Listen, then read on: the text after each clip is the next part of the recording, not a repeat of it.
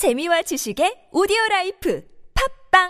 On Mondays, the back half of the show is all about the good life. We are bringing you the pursuits, the hobbies, the knowledge that we think kind of comes together into a patchwork of a healthy and balanced life. Sometimes it's food, sometimes it's meditation or reading. This week, it's physical, but it's also mental because we're talking about Taekwondo, and we've got Master Kim Hong-jin, who runs Top Taekwondo.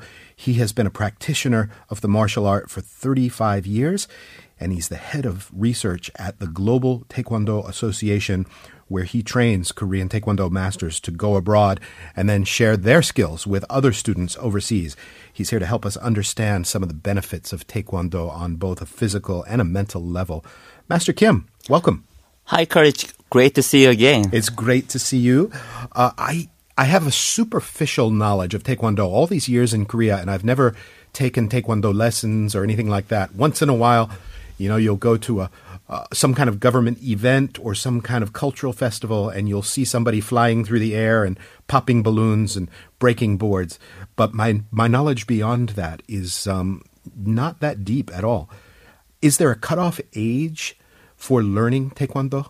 Especially in my academy, we start from 5 years old. As young as 5 years old? Yes, above to 50 years old. Up to 50. Wow. Yes. That's a broader bandwidth than I Yes. expected. I would have thought it was very demanding and you would have to, stop at a certain age. When we talk about how Koreans, ordinary Koreans in their lives, come into contact with Taekwondo, is it something that's taught, say, in physical education in schools, or how do normal Koreans first learn Taekwondo? Probably that's I think parents' desire. The parents, they want to send the kids to have at least first degree black belt because you know that Korean, especially men, we have to go military service as a mandatory. So if we don't have that license certificate, you'll have heck of a time. Really? Yes. We have a contributor. We had talked to somebody on Wednesday. He comes in every Wednesday. He's a chef. And he was telling me how he went to the military and he didn't have his Taekwondo knowledge. Oh, my God. Yeah. So, the military taught him Taekwondo. If you haven't ever learned Taekwondo before that, then by the time you get to the military, they'll teach you, right?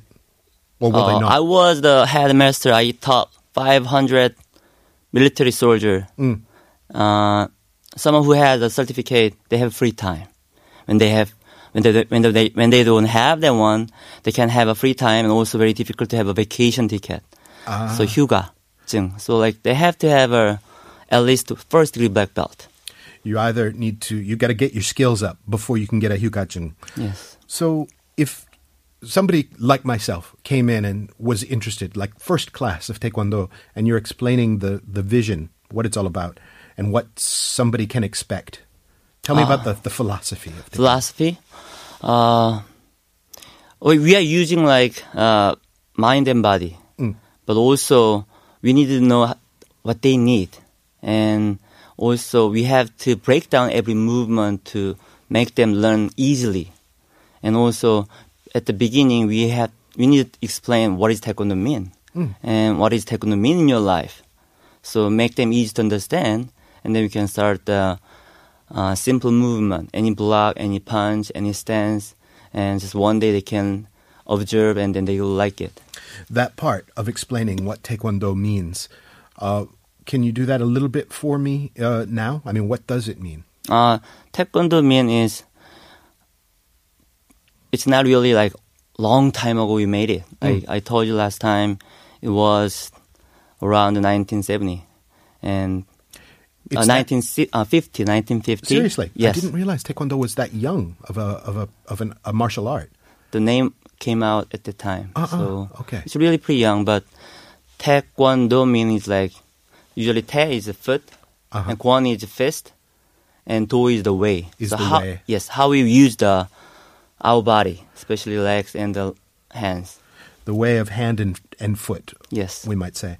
And so it's in terms of an ethos or a philosophy or a mindset, is the idea sort of concentrating power of the body into fists and hands? Yes. And then probably I couldn't explain the detail about Taekwondo, but when we talk about Taekwondo, we need to talk about the Mudo philosophy first. Mudo. Yeah, Mudo philosophy Okay. first. So this one we're gonna talk about probably later after we practice. After we explain physical fitness, that's better to understand the audience. So it starts with physical. Yes. You don't get into the deeper philosophy and stuff until you've conditioned them with movements and routines. We can approach it both way, but In your right, school. yes, like when we talk about mentally, like too much, they don't really get exciting. So try to show what we have and what they can do. So we can show the performance and then some movement, and they will be so exciting about that. And you break things for them. Yes, sir. You show them, I'm going to break these 3 boards, and one Yes. day you'll do that. Yes, board breaking. How soon do you get to break boards? Is it first degree black belt or? Depend on what kind of kick they're gonna use. You do it with kicks. You can also do it with fists. Yes. Right. So usually black belt have a different, like very high level kick, but also we have color belt, starting from white belt to red belt, and every 2 months we have a pro martial belt test. So that's the one of the requirement. They have to break the board with their requirement, and then they can pass the test, and they can have a new belt. So every 2 months, they need to learn how to break the board. How fast does the typical Taekwondo student progress? Like to get, you said that the minimum military requirement was the first degree black belt, right? Yes. How long does that take for a typical student? Oh, typical. Wow. Maybe a year or? At least like 1 year. Okay. That's the requirement because they have to follow every step, white belt to red belt. And red belt, they're ready to have a black belt test. So that probably takes more than 1 year. And the bulk of what they're doing in terms of practicing and formulating their skills, is it sort of routines? Is it air movements, things like this? Sort of what karate students might call katas, just like kind of punching the air and practicing movements, or is it something else? Yes, we have a pumse. We call pumse. Pumse. That's form, at least 18 movement to above 30. And there is blocks, there is a stance and strike and kicking technique. We all combine. Okay. So it's really good to practice to have better balance and coordination while we're practicing those form, pumse. Pumse. And these are being practiced kind of in isolation. You're standing there and you're kind of practicing those even by yourself. You can get better at doing those. Yes, first time we master show the demonstration, and the student behind me, they follow my movement, and then they can practice what you said by themselves. Okay. All right. So, and the main goal is what? To gain a greater flexibility or stronger sort of concentration of power in punch and kick, or what would you say is the main sort of goal that you're striving for? Yeah. First, we tell them you have to show the powerful movement and also great like confidence sound. We call kiap. Yes, but also when they have to show the powerful movement, we teach different way to develop the power. As you know, when you increase your speed, will affect great power, and because they cannot gain weight for like certain like one day, boom. Yeah. So they have their own weight and how to use that weight to using great speed to have a better power. So we break down the concept to make a better power, and then let them break the board with technical part. Kiap, that's the sound. Yeah, it's that's like the this. It's like a yell from your Low belly. abdomen, yes. Right. Yeah. Does that contribute to your power, or is that just kind of part of the ritual? Probably this one we're going to talk about later, but when you practice 2 things for the physical part, one is we call local muscle, inner muscle, and then the other one is global muscle. So when you develop the local muscle, it will stabilize your body. Is that what they call core nowadays? Yes, sir. Yeah, so it's your middle. It's your... Yes. Yeah. So when you have kiap, and then they all contract your muscle and have better power. So we always make them like great yell. So kiap. So if they didn't have that one, we give them push-up. Give them push-ups. Yes. That's good core as well. Do they have to do a kiap while they're doing a push-up? Yes, sir. Really? Count 1, sir, 2, sir. They have to say that one. Okay. No wonder you're prepared for the military after you do this. All right, can we get into, what did you call it, Mudo? Yeah, Mudo philosophy. What is that? Okay, this is mental part that Mudo is translated of martial art. Taekwondo is... You said Do was way. Do is way, right? Yes, And then what's Taekwondo. the Mu part of Mudo? Mu is to stop the attack. Like and defense? Disturbance or aggression. So the Mu means to stop, Okay. attack, disturbance or aggression. So Mudo, the word is made long time ago. So when we have a lot of war, the people, they have to learn martial art to save our life and also our family. But nowadays, we use Mudo concept for the way to live a better life within harmonious unite of body and mind. So this Mudo philosophy is very great tool to approach any kind of martial art concept. It's interesting. Okay. So it's mind body. It almost sounds like yoga talk, mind body sort of unity, that kind of thing.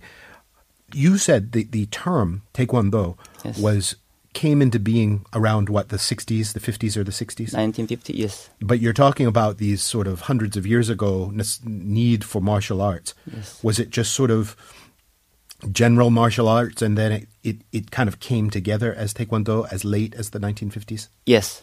So like Mudo is not only for Korean, like all Asian, also probably Western country, they practice that Mudo with a different way. Okay. So if you're just hearing Mudo for the first time, as I kind of am, part of it is unifying mind, harmonizing mind and body. And what else can you tell me about Mudo? We do that Mudo concept, and it's like basic concept that people, they know, we need to find out the way to live better life. That's everyone knows. But in Taekwondo area, we teach how to have a better confidence. We do that philosophy concept. So we use the Taekwondo for using mind and body. And in the class, we practice with physically, but also in the class, we teach them how to use our mind to develop the confidence. So I told you we have a belt system, and every belt system has our philosophy put in. Okay. So, for example, yellow belt, we have foundation. Orange belt, responsibility. So we have a great concept in every belt, and we teach how to accomplish the goal. So there's almost a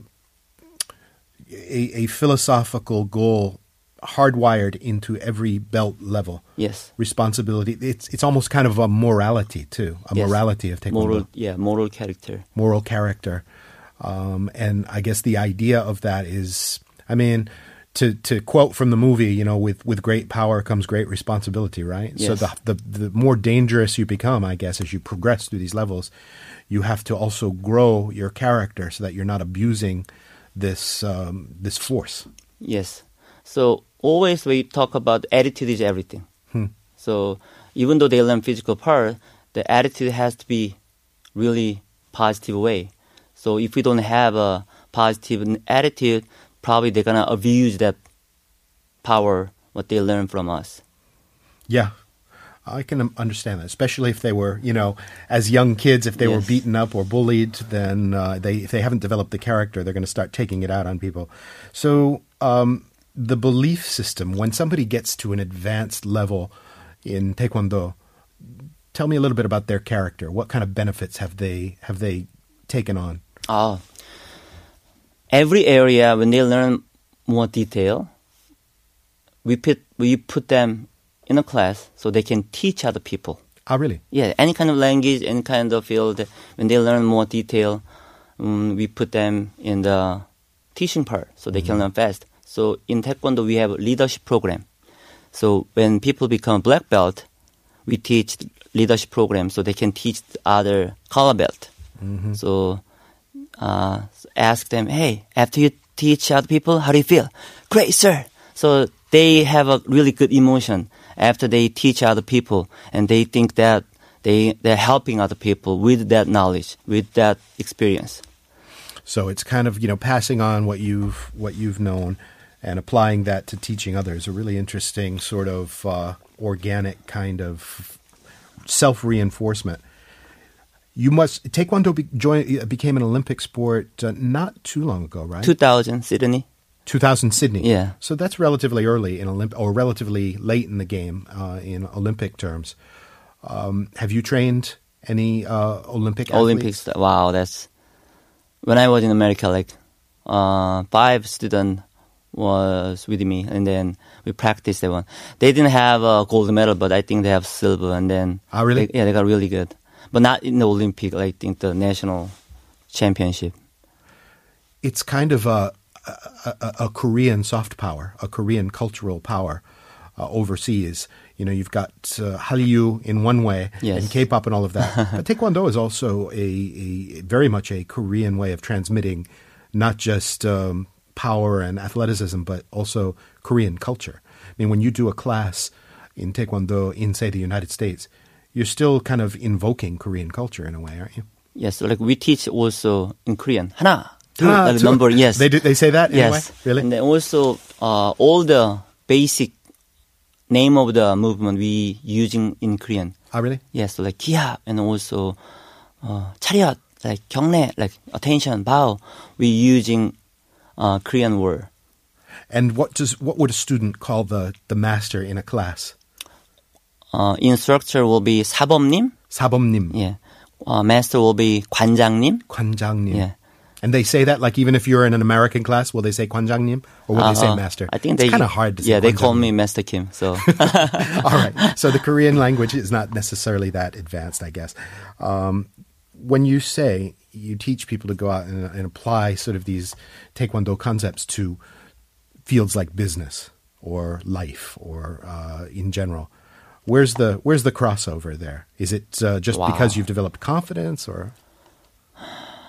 We are the main reason that how to teach Taekwondo as a great tool to overcome individual's obstacle. So that means individual's obstacle. Okay, individual obstacles. Yeah, so everyone has obstacle, and the main important thing is how to overcome the obstacle. Not many people they know, but the people they come to Taekwondo because they like it, and then we teach those concepts after teaching Taekwondo, and they follow so well, and they can apply in their life. So when we teach Taekwondo, that's the main concept we teach.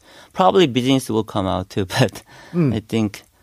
So one of the key sort of tenets is persistence. Yes, we have 5 tenets. Okay. Yes. Walk me through. Perseverance, courtesy. Courtesy. Yeah. Self-control, integrity, indomitable spirit. That's the 5 tenets we have.